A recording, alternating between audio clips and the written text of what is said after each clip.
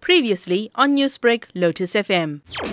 I think it's very welcome that countries should be stepping in to limit the ability of persons convicted of corruption to actually travel into their own countries. I think that it is an important move to try and limit the extent of corrupt practices, and hopefully it will have some positive effects in this regard. And how do you believe corruption interferes with individuals and undermines global trade, development and the rule of law? There are a number of ways in which corruption has negative impacts on overall economies.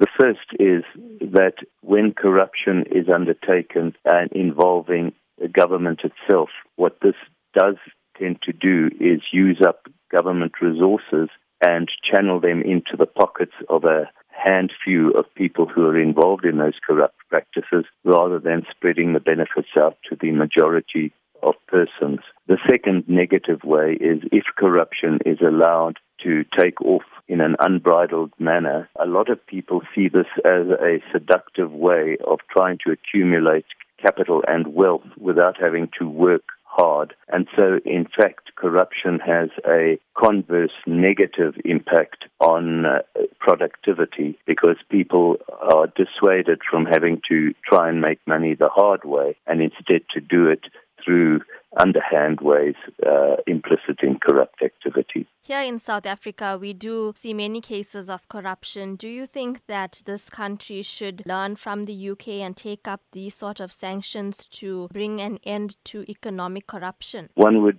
dearly love to see South Africa following the example of the UK. To some extent, the legal processes in South Africa are trying to do this through the Zondo Commission and other forms at the moment.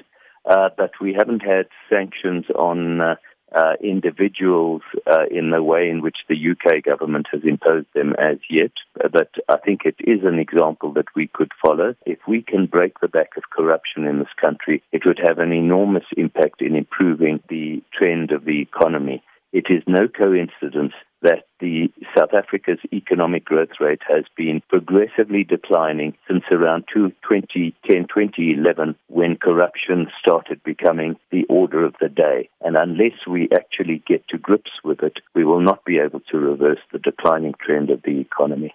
Newsbreak, Lotus FM, powered by SABC News.